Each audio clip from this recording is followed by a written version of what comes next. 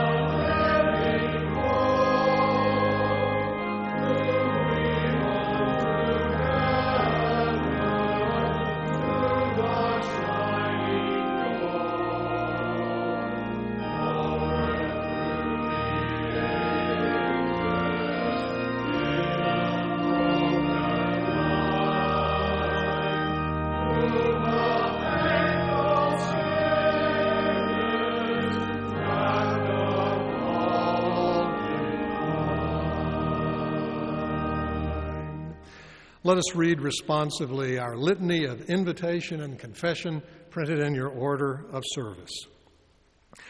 Let us rejoice in the freedom of God. God's freedom calls us toward an ever-changing reformation. God's freedom invites us to intimacy with God. God's freedom demands action and responsibility and relationship. Let us bask in God's freedom, and let us find the courage to live into God's freedom by speaking the truth, by forgiving ourselves and others, and by loving one another. We confess that God's freedom is both liberating and demanding. We confess that we have not loved God, our neighbors, our enemies, or ourselves as Christ has commanded. We ask for God's forgiveness. We pause for a moment of silent confession.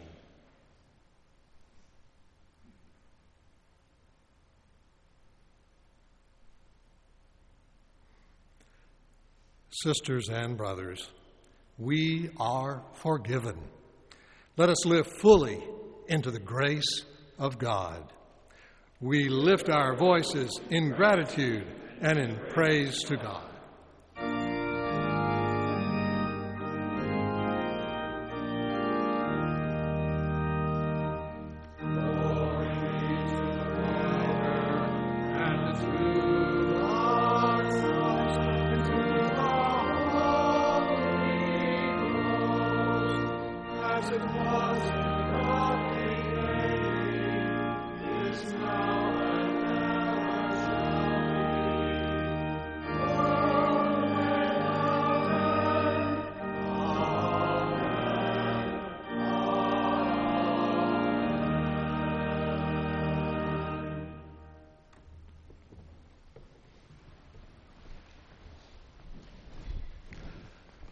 Welcome to the worship of God at Northside Drive Baptist Church.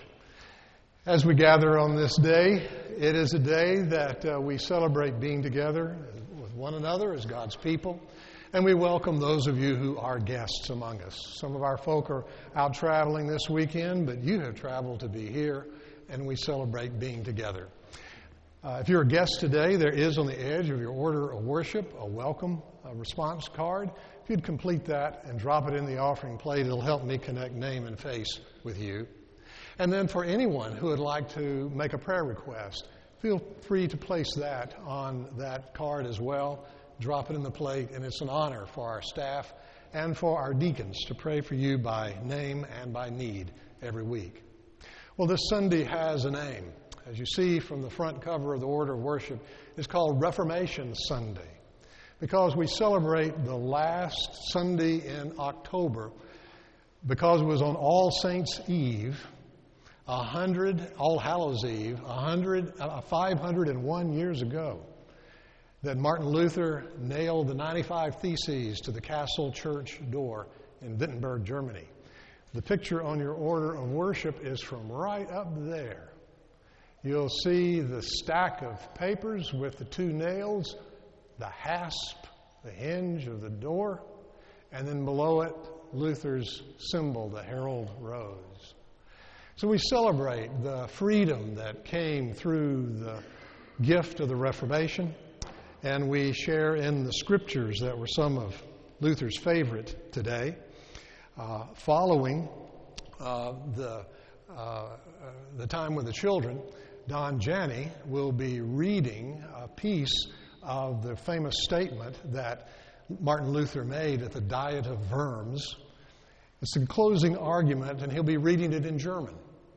And then following that, then we will stand and sing the German hymn, the Luther hymn, "A Mighty Fortress is Our God."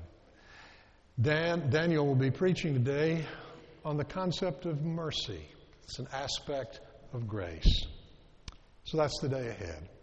Now, we all walked in here with a pall pulled over our souls, did we not? From 72 hours of bombs being mailed, of 11 being killed in a synagogue, a sacred space and sanctuary of worship, for 2 being killed in a parking lot, almost another church shooting just before that, along with all of the gun murders that happen every day on our streets. There's a pall that's pulled over our souls. I'll be praying about that. You'll be praying about that. And we hold that, and the people, the congregation, especially that it's affected by these, as well as all of us. So let's tune hearts and minds and listen to the Scriptures.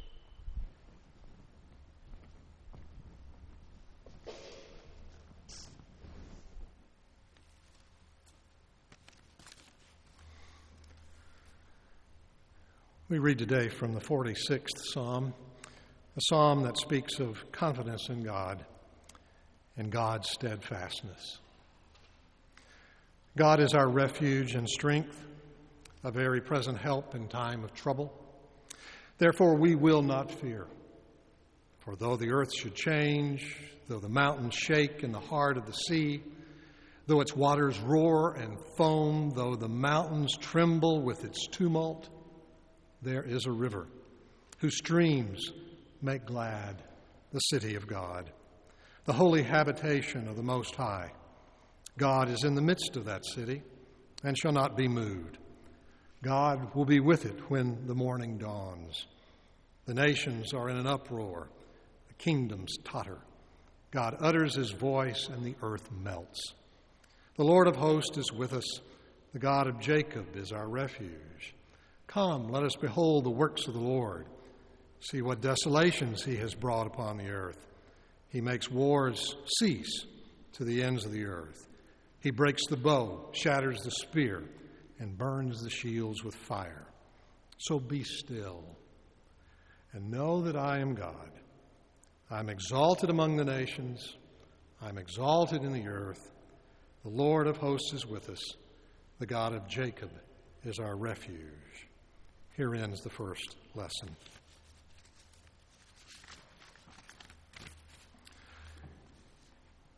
Yesterday afternoon, I received a voicemail from one of our elder members.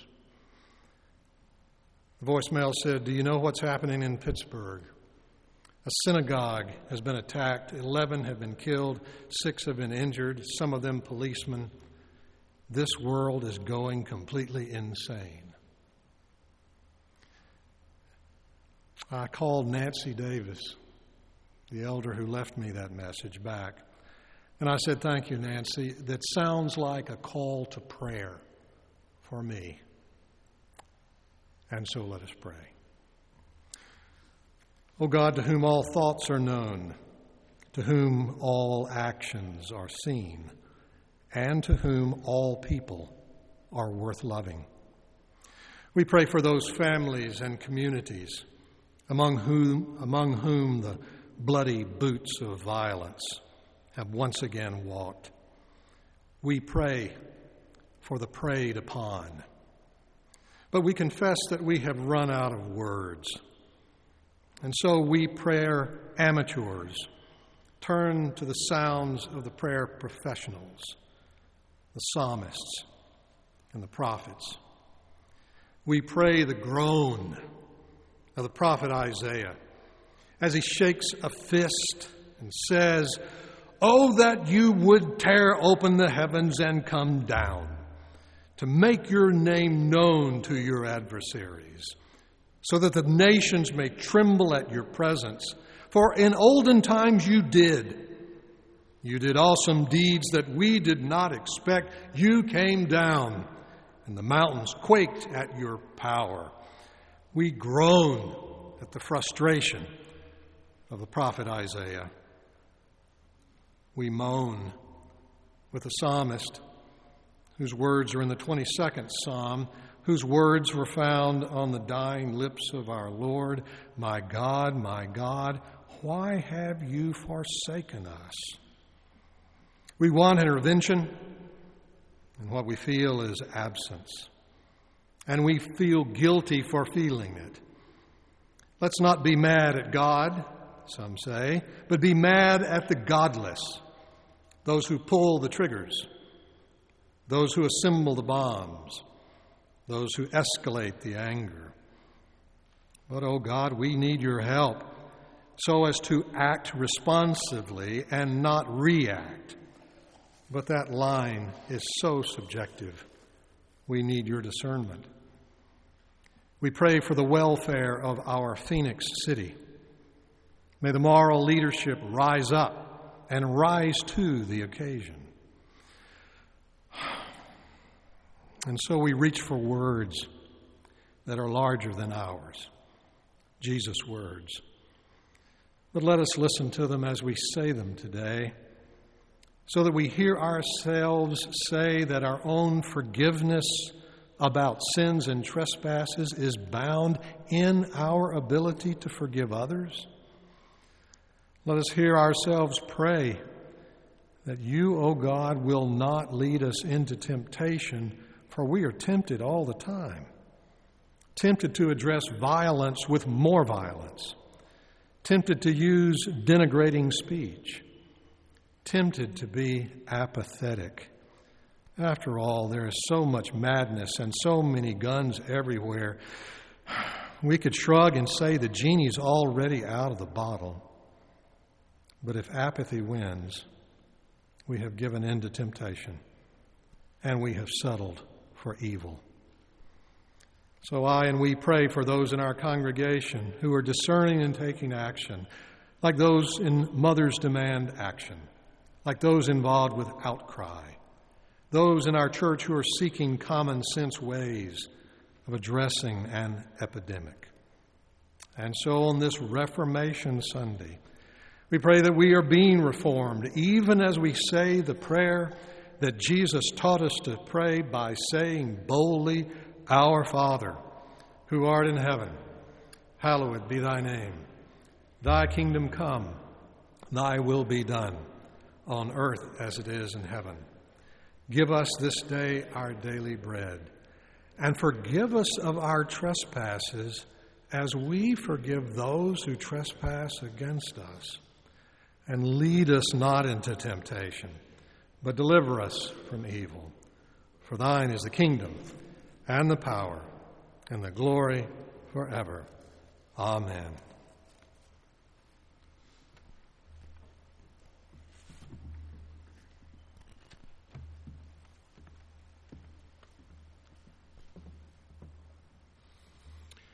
The Apostle Paul speaks of his indebtedness to many who have enriched his life, and of his gratitude to God who makes faith possible.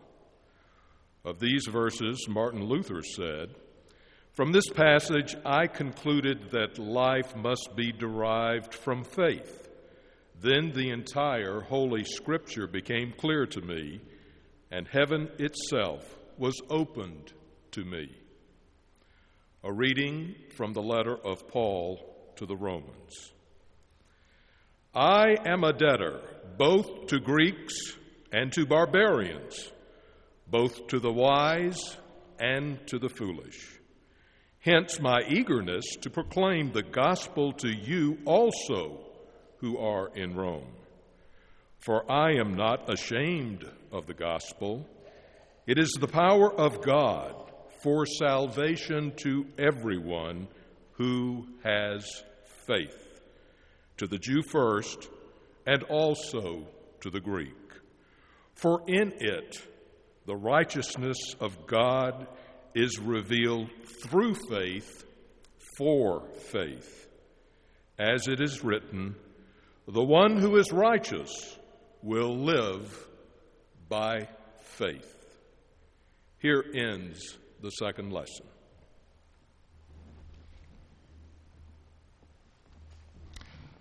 Boys and girls, come join me on the chancel steps.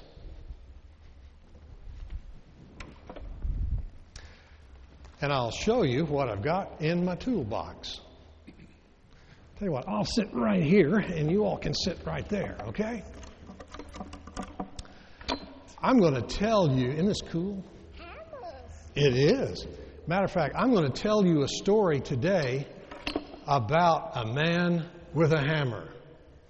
No, that's not the mighty Thor. Thank you very much, Kurt.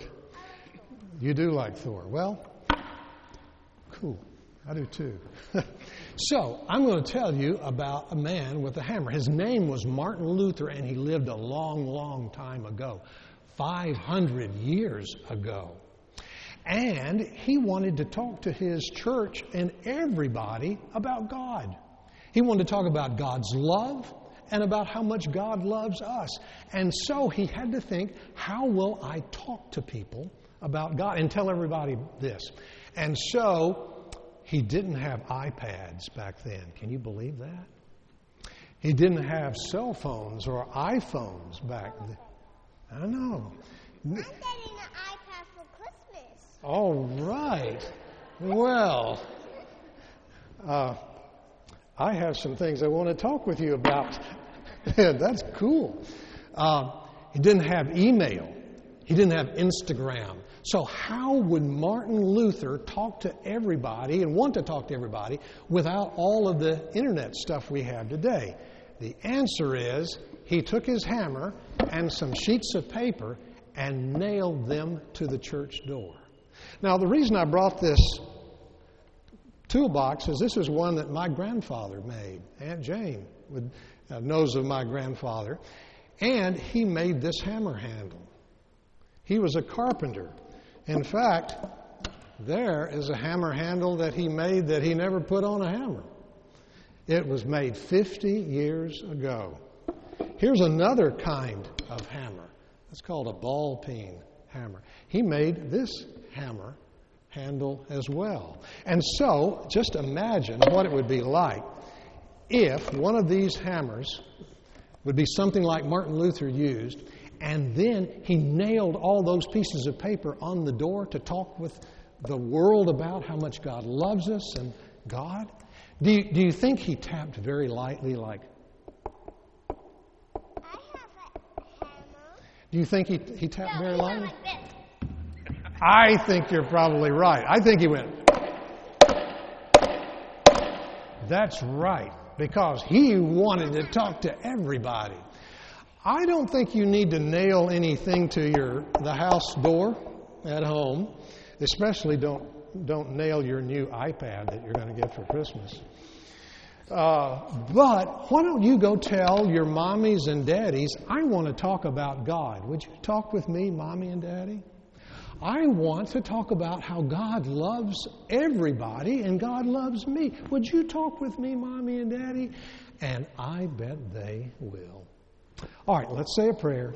God, thank you for your love. Thank you for a guy named Martin Luther who wanted to talk to the world about God and even used a hammer to do it. Amen. Amen. All right. Bye-bye.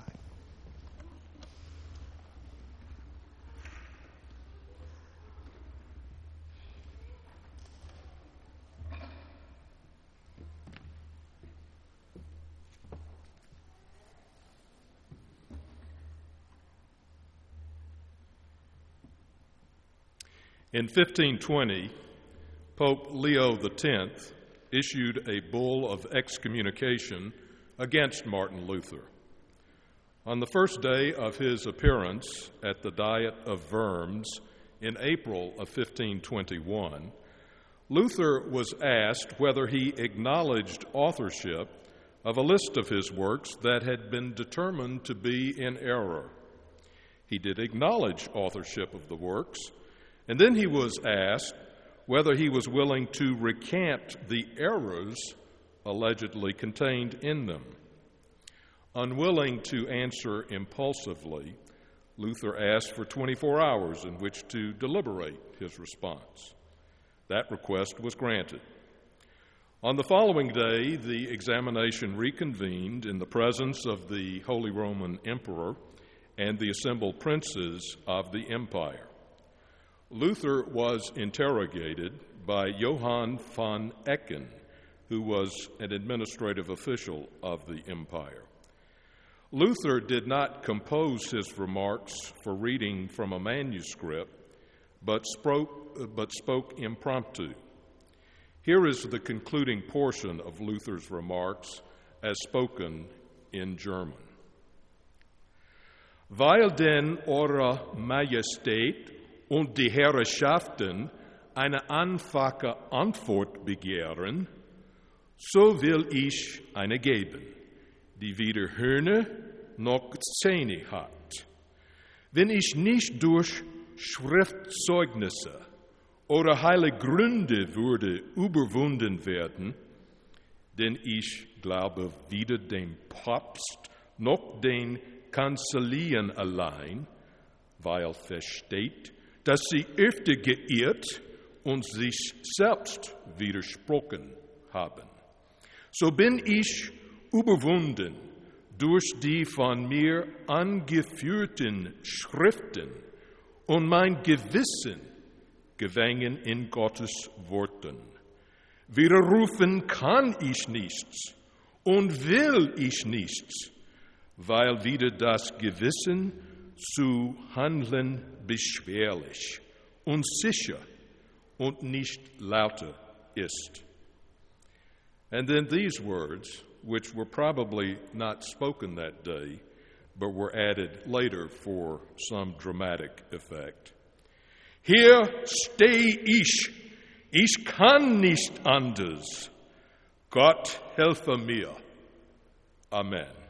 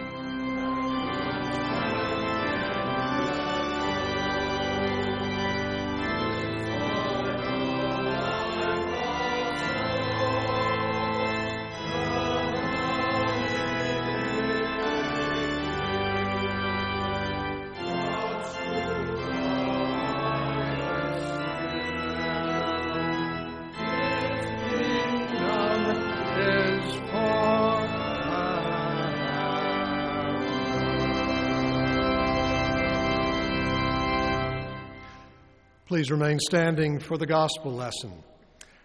In it, a blind man uses his voice to call upon Jesus for mercy.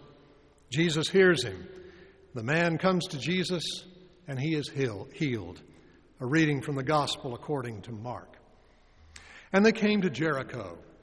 And as Jesus and his disciples and a large crowd were later leaving Jericho, Bartimaeus, son of Timaeus, a blind beggar, was sitting by the roadside. When he heard that it was Jesus of Nazareth, he began to shout out and say, "Jesus, Son of David, have mercy on me." Many sternly ordered him to be quiet, but he cried out even more loudly, "Son of David, have mercy on me." And Jesus stood still and said, "Call him here." And they called the blind man, saying to him, "Take heart, get up, he is calling you." So throwing off his cloak, he sprang up and came to Jesus. And then Jesus said to him, "What do you want me to do for you?" The blind man said to him, "My teacher, let me see again." And Jesus said to him, "Go, your faith has made you well." And immediately he regained his sight and followed Jesus on the way. The gospel of the Lord. Thanks be to God.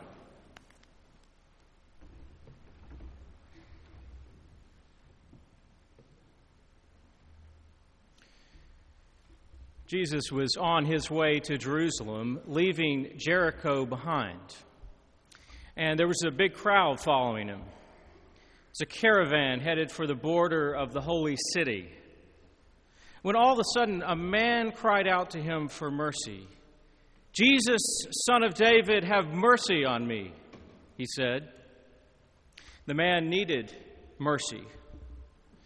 One of our Wednesday morning Bible study participants defined mercy as getting a gift that we don't deserve. I like that as a working definition because I think this man knew a thing or two about not getting what he deserved. I mean, being in that kind of need is the perfect place to receive mercy. The man's name was Bartimaeus. He was a beggar, and he was blind. You remember that story from the Gospel of John when Jesus heals the blind man? And his disciples assumed he deserved it, didn't they? Who sinned, they asked Jesus, this man or his parents? And perhaps they were saying that kind of thing about Bartimaeus. Sinner, they'd sneer. How else would you explain his misery? Oh, sure, they tolerated him, let him sit in the dirt, his cloak spread out before him to catch the occasional coin. But he needed to stay in his lane, as we say these days, follow the rules. Well, Mark tells us that Bartimaeus broke the rules. He cried out for mercy in a loud voice, and he should have known better because that is not allowed. And the Gospels tell us that many ordered him to be quiet. Why do you think they tried to silence him?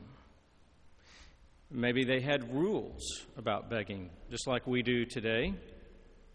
Here's a rule. Never be seen actually enjoying your life. That's an important rule. If you're having too much fun, people won't give you any money. Another rule, never be seen buying something that the upper classes enjoy. Don't do that. Because they'd see you weren't staying in your lane. You're creeping over into their class system. That might make them feel violated. So don't get a TV or a cell phone or have a decent car or eat expensive food. Don't do that. Because somebody's uncle at Thanksgiving will tell a story about how he doesn't give charity anymore because he once saw a poor person at Kroger's using food stamps to buy Camembert. Another rule, always show gratitude for receiving money. If you didn't manage a smile or a thank you, you might never get another coin. No, even if you're hurting all over, even if you're starving and naked, even when you're spat upon and cursed for begging, be sure to say, thank you. I don't know, maybe he stepped out of his lane on one of these rules. Or maybe his request for mercy exposed the crowd as ones who were without mercy. After all, what did it say about Jericho that a blind man had to beg for money to stay alive? Maybe they had let him continue in his utter poverty. Maybe their lack of mercy was in danger of being exposed to Jesus.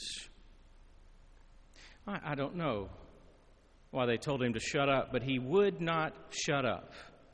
In fact, he got louder. "Have mercy on me," he cried out. He'd broken all the rules, all the little unwritten and unsaid rules of how the poor are to conduct themselves. And Jesus, instead of allowing the crowd to silence Bartimaeus, he has them call him over. You know, I think Jesus didn't care much for all the little rules that people had. The accumulation of centuries of cruelty and neglect, the institutionalization of a virtual caste system of God's children. No, Jesus didn't care too much for our little rules. It was a good thing for Bartimaeus that Jesus had his own rule. We might call it the mercy rule. Do you know about this thing called the mercy rule? And you might have heard it from the world of sports. When we were living in Texas, we'd take the kids to go see the high schoolers that was in their school that play in their little division. It was a 6-man team. And by the time I had gotten back to the stands with my hot dog, the score would be 49-0. I don't know how they got into the end zone 7 times. I really don't. But it'd be halftime and the game was already over. So the mercy rule says that if the score gets too high, there won't be a second half. Or it might say the clock won't stop running by mutual consent of the coaches and referee. But you know, most sports throughout human history have been totally without mercy. I mean, of course. That's why we watch them, right? From the gladiators of ancient Rome to the gladiators of college football, the crowds love to pour it on when somebody is getting stomped on. The worst example that I know of when the mercy rule should have been used was in 1916, when Georgia Tech beat Little Cumberland College near my hometown in Lebanon, Tennessee. The final score, 222-0. That's 32 touchdowns. It probably didn't help that Cumberland's baseball team had beaten Georgia Tech 22-0 earlier that season. There was no mercy, and there was no mercy rule. And there seems to be no mercy today. For those fleeing gun violence, no mercy. I mean, it was just around this time last year that First Baptist Church, Sutherland Springs, November of last year, was the site of unspeakable violence when a mass shooter murdered 26 people. And we all know that yesterday a synagogue in Pittsburgh was the site of deep, murderous rage by an anti-Semite.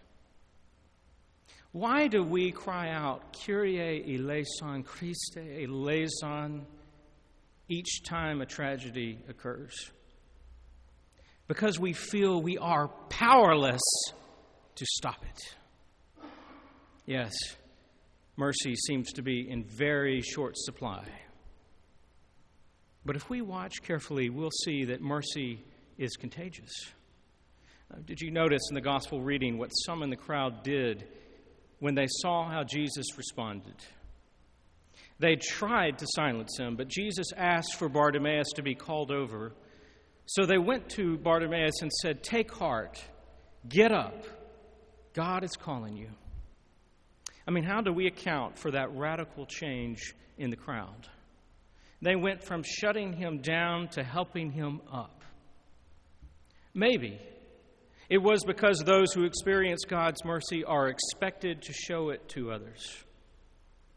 Isn't that the idea behind the line we just prayed from the Lord's Prayer? Forgive us our trespasses as we forgive those who have trespassed against us. Suddenly things were turning around for Bartimaeus. So he approaches Jesus, and Jesus asks him the same question that he had already asked James and John. We heard about that preached last week. The question is, what do you want me to do for you? And while James and John had sought their own advancement for their glory, Bartimaeus just asked for his sight back. Rabboni, he said, which means teacher, let me see again. Let me see again. And Jesus doesn't touch Bartimaeus like he'd done in other miracles. He doesn't command his eyes to open. He just says, go. Your faith has made you well. He asked for vision, while James and John asked for glory. James and John could see with their eyes, but they were blind to the reality that was in front of them. It turns out Bartimaeus didn't need to see with his eyes in order to know he was in the presence of God. James and John had full use of their faculties, and they were blind, more blind than Bartimaeus to what was in front of their very eyes. And it turns out that those who have been brought low by disease and misfortune, by poverty and by pain, they know a thing or two about needing mercy.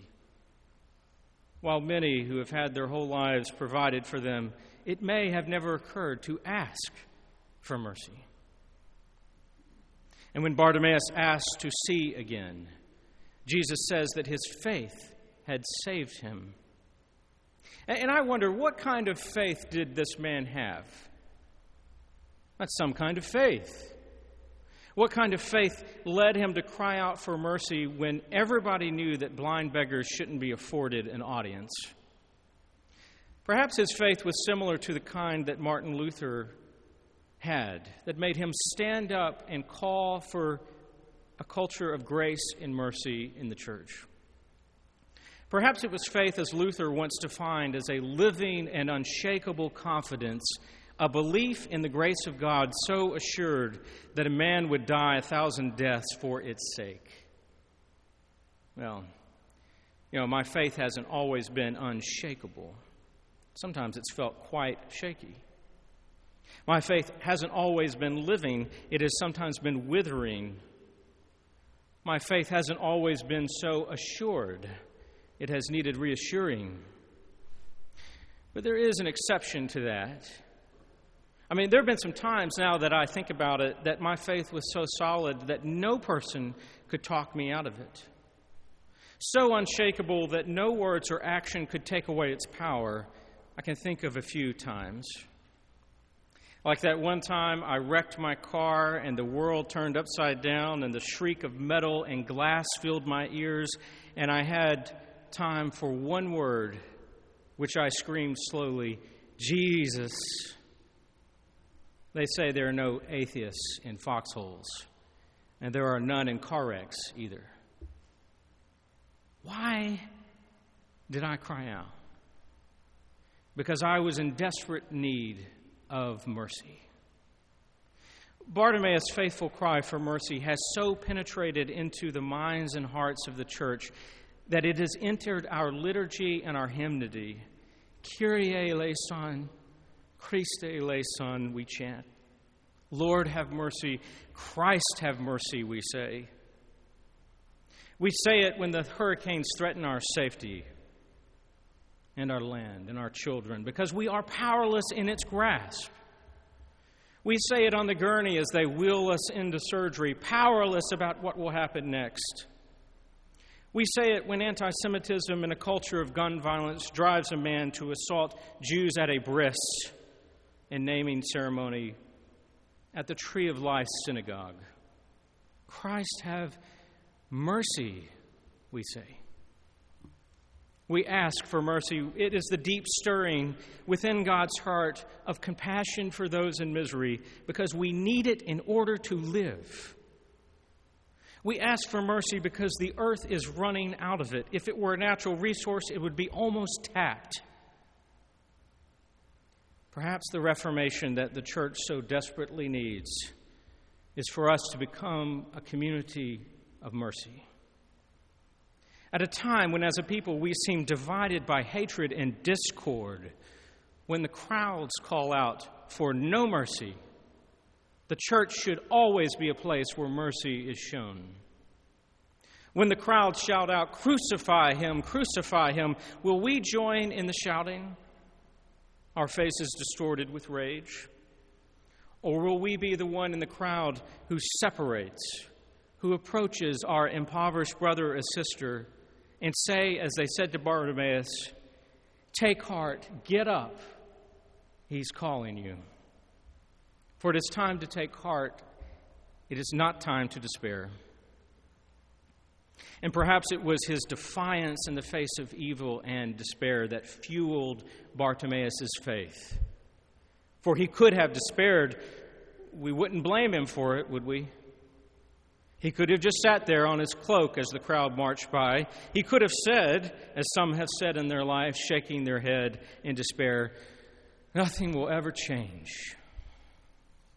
He could have collected his coins and gone to a liquor store for another fifth. Oh, there are 1,000 wrong paths he could have taken, but such faith as this man had led him straight to Jesus. What faith this man had! For he dared to believe in something contrary to all human logic and evidence. I mean, he knew the rules of the world, which bended not towards mercy, but towards cruelty. He knew that war and strife and division and the caste system of poverty made up the rules of human life. But he dared to believe that the human rule of cruelty must bend until it breaks under the rule of God's mercy. Do you dare believe that such a rule exists? When we spend all day shouting at each other and drowning in hatred, when it seems to have the upper hand, when we can't keep track of the last mass shooting because it was already eclipsed by another mass shooting, perhaps we should beg for renewed vision, to pray before God as Bartimaeus did, to see again, to see the world as a child sees the world, hopeful, possible, new, becoming, merciful. I think our old way of seeing things is not working out so well. But the gospel good news is that we can see again. All we have to do is ask.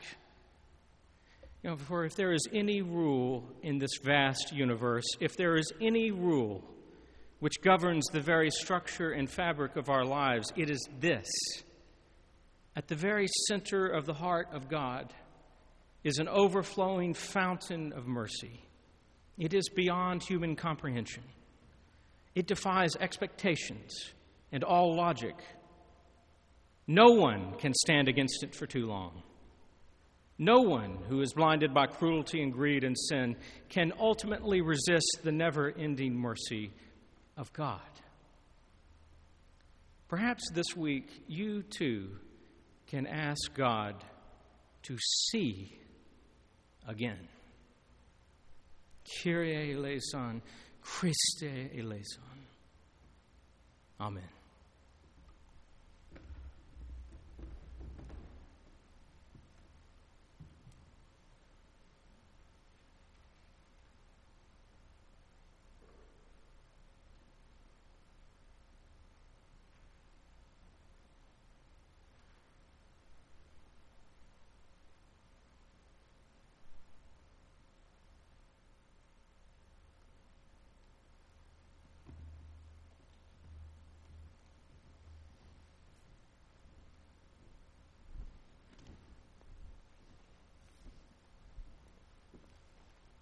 It is our tradition that when a word is offered, an invitation for dedication is also given. As we hear the call given by sermon and self of Daniel, that we are moved and called toward God's mercy so that we might also be dispensers of that mercy to the world. I selected this hymn of dedication today because of two things. One, of all this talk about receiving sight, it was written by a blind woman, Fanny Crosby, who was blinded right after birth by a doctor's improper care, couldn't see for the rest of her life, but she saw in ways that most couldn't.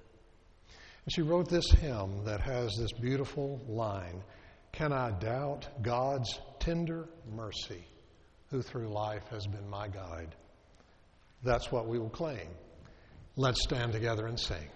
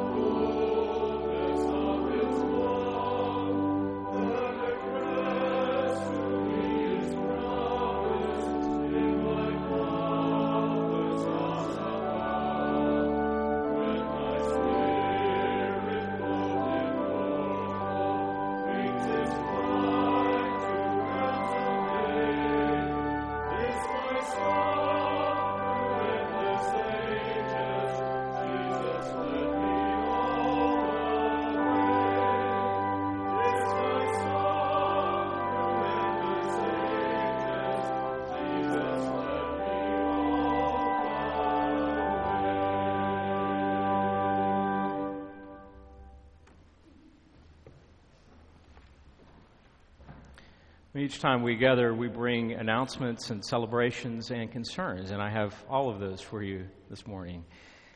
First, we have Trunk or Treat tonight at 5 p.m. The information concerning that's on the back of your order of service.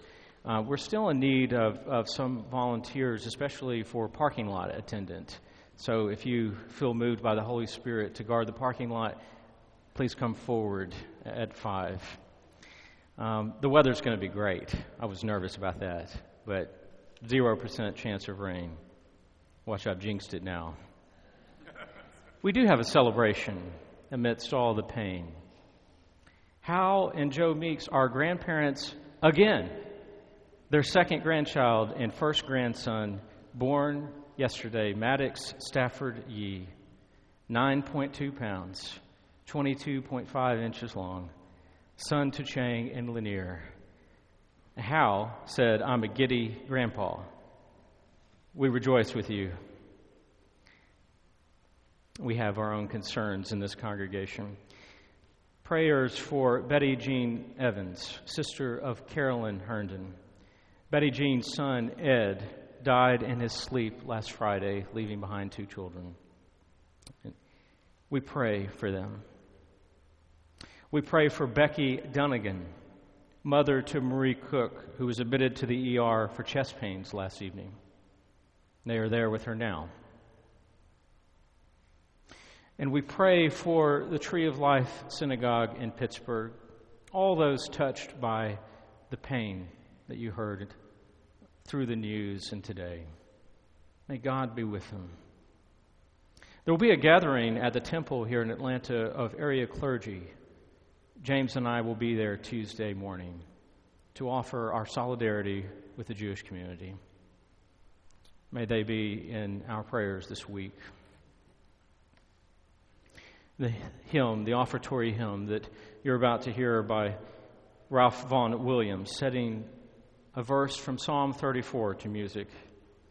Oh, taste and see how gracious the Lord is. May we see now.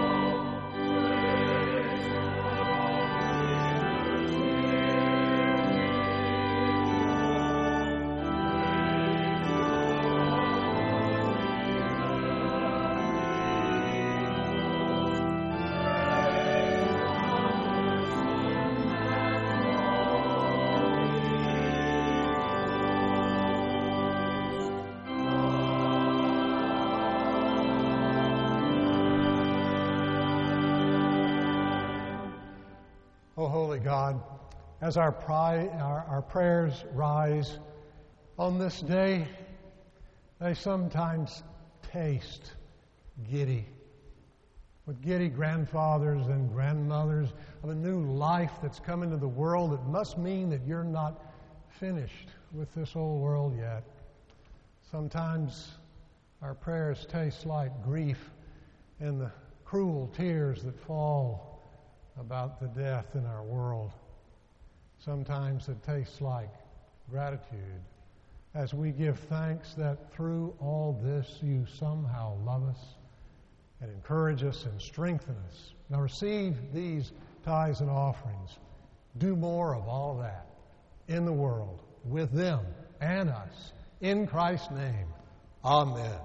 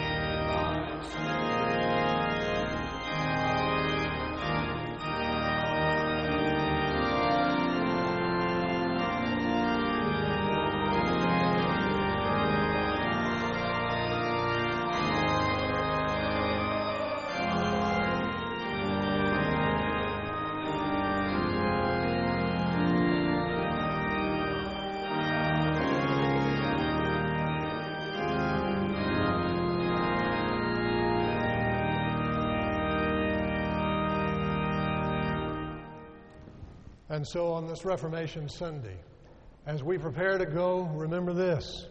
May the strength of Christ uplift you, the comfort of the Holy Spirit surround you, and the grace and mercy of God give you hope and give you courage this day and every day as we prepare to go in peace.